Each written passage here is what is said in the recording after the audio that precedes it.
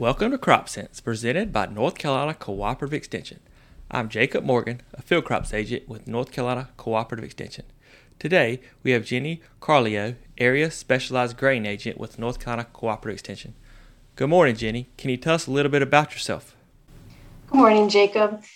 Sure. So as you said, I'm an area specialized agent. I serve all of the grain growers in the south central part of our state. So that's corn, soybeans, and the small grains. Today, we're going to discuss side dressing corn. Some folks may have already laid their corn by, but for everyone else, Jenny will give us some things to consider. So I guess first off, Jenny, let's talk about corn prices and fertilizer prices and kind of where they're at this point and how that relates to applications. Corn prices have been going up. Over the last couple of weeks, they've been going down a little bit, but all the way through September 22, Chicago is still, the futures are still above $5 per bushel. So that's really good news for us in North Carolina. Our prices are typically a little bit higher than the Chicago prices. However, with that, we are also seeing a large increase in cost of nitrogen and, of course, the cost of fuel. Even with working some of those numbers, we can still consider that side dressing is going to pay off for us. All right, so we say it's going to pay off. So what do we? So we need to side dress our corn, even though it's dry. Well, eventually we're going to get some rain. So talk about maybe the first thing is timing. So fertilizer applications, side dress applications. What's the right time to do that? So the right time to put our side dressing out on corn is between V4 and V6. And the reason for this is that corn really needs the most amount of nitrogen right when it is going to start putting on a lot of leaves. So we call that biomass. Sometimes you'll hear that term.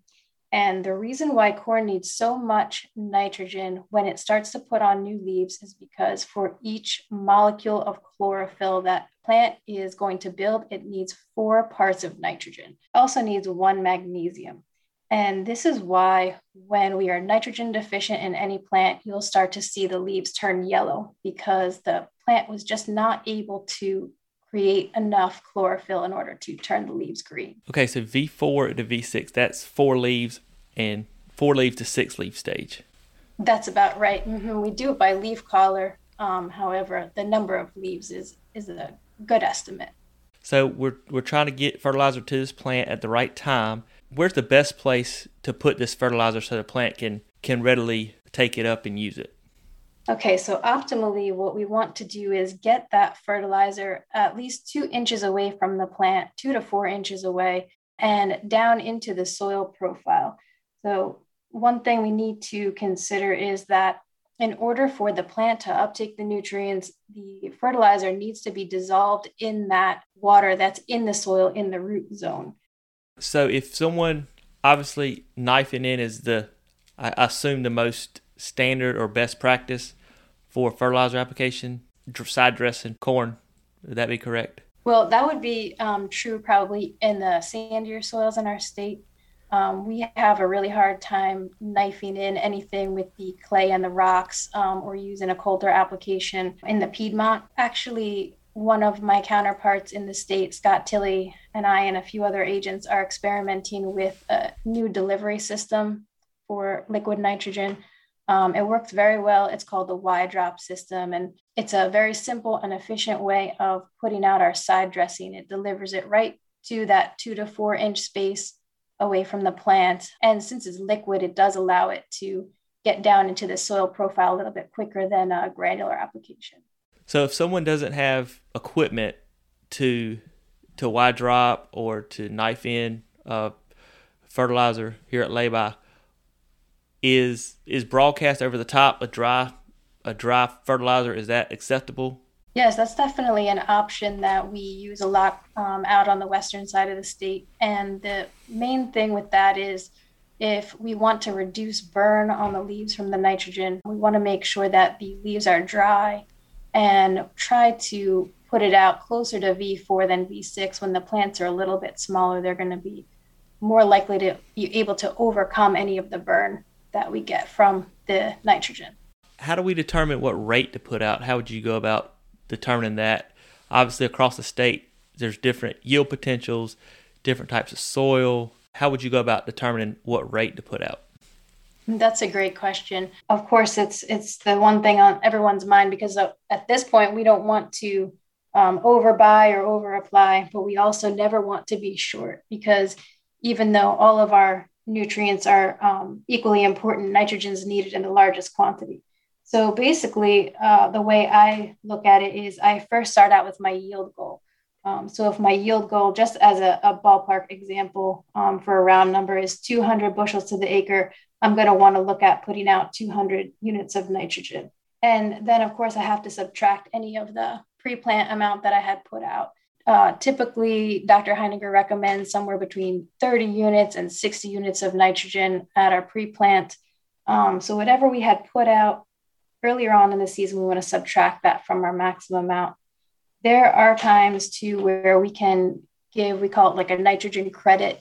If we had a legume planted before our crop, maybe we had a winter legume, we can give about a 30 unit credit to that if we choose to. But basically, I typically assume that there's no nitrogen left in the soil before I plant my corn because it's just so volatile and we definitely don't ever want to be short on that. So if we've got soybeans the year before, is there a credit you think, or should we just kind of, if there's extra nitrogen from the soybeans, that'll be a benefit above and beyond, and just stick with what we think the yield goal would require for our nitrogen application? Yeah, if soybeans were the previous summer, I wouldn't give any credit because so much time had passed. But if we had a winter legume cover crop that was terminated and degrading while our corn is in the ground growing, then I would credit some.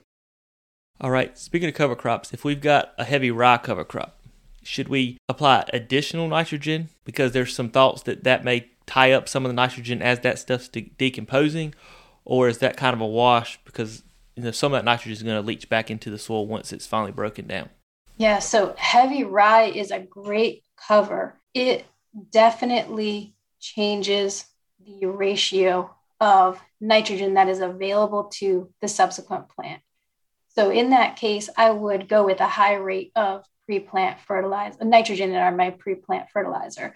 The reason for this is that when the rye dries down, that dry material is mostly carbon. And the carbon to nitrogen ratio available in the soil is very important to consider when thinking about how much nitrogen is available. So if that carbon is there in a high amount, cereal rye, once it's dried down, it's about 80-1 carbon to nitrogen. But we're really looking to getting that ratio down closer to 30-1 or even 15-1 in order for the nitrogen to be fully available. So if we want to do that, we have to add more nitrogen up to change that ratio to be more optimal for our corn plant. So we've talked about the right time when we want to try and get this fertilizer out, where the best place to put the fertilizer is to ensure quick uptake by the plant. We've talked about the rate at which we want to put out nitrogen and other nutrients.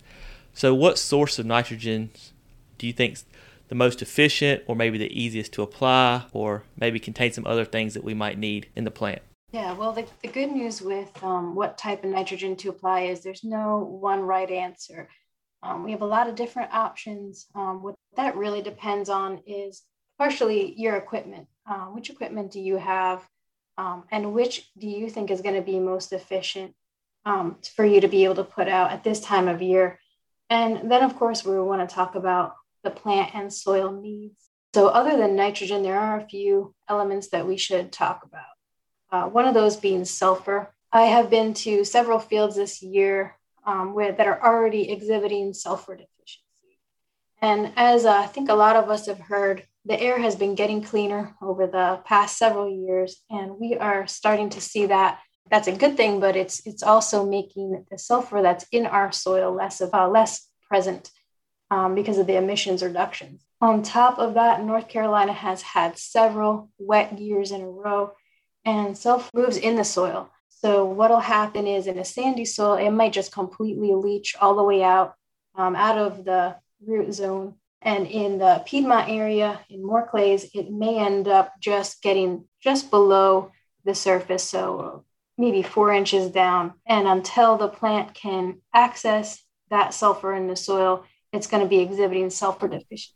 Of course, as we said before, no nutrient is more important than any other when it comes to crop production.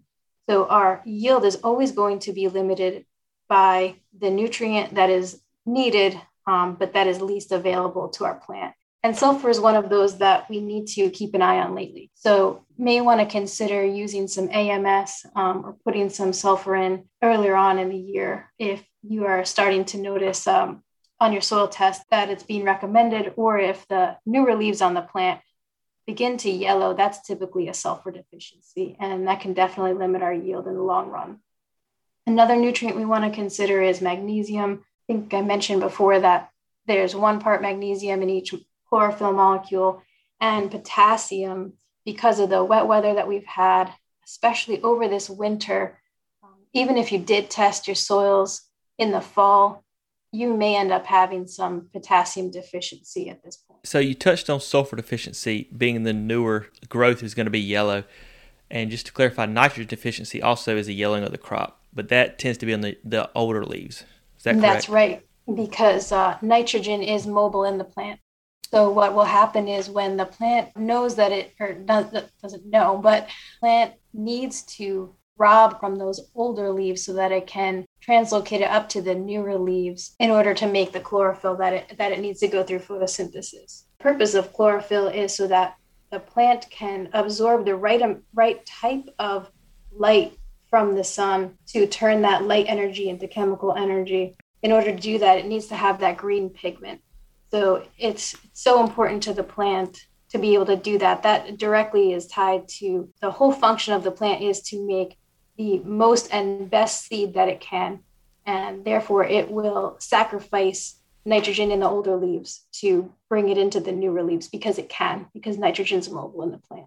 Is there anything else that you think our listeners need to know before we wrap this podcast up as far as side dressing corn, maybe some other nutrients or some other factors to consider?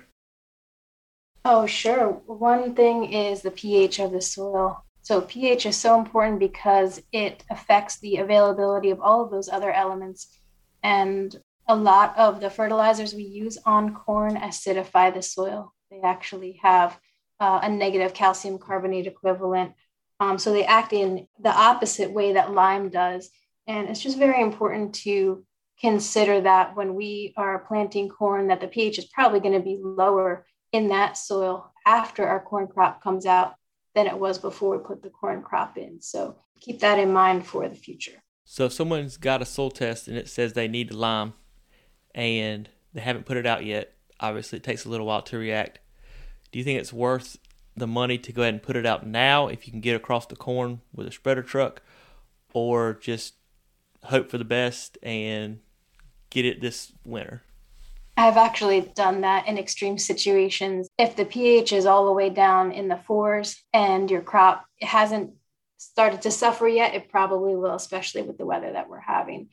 So if you can afford it, if you can find the time and the equipment and the labor to get out there and put it out, I wouldn't recommend against it. But from a practical standpoint, it's understandable if that needs to get waited until the fall. I just wouldn't wait any longer than that because it does take a while to take effect.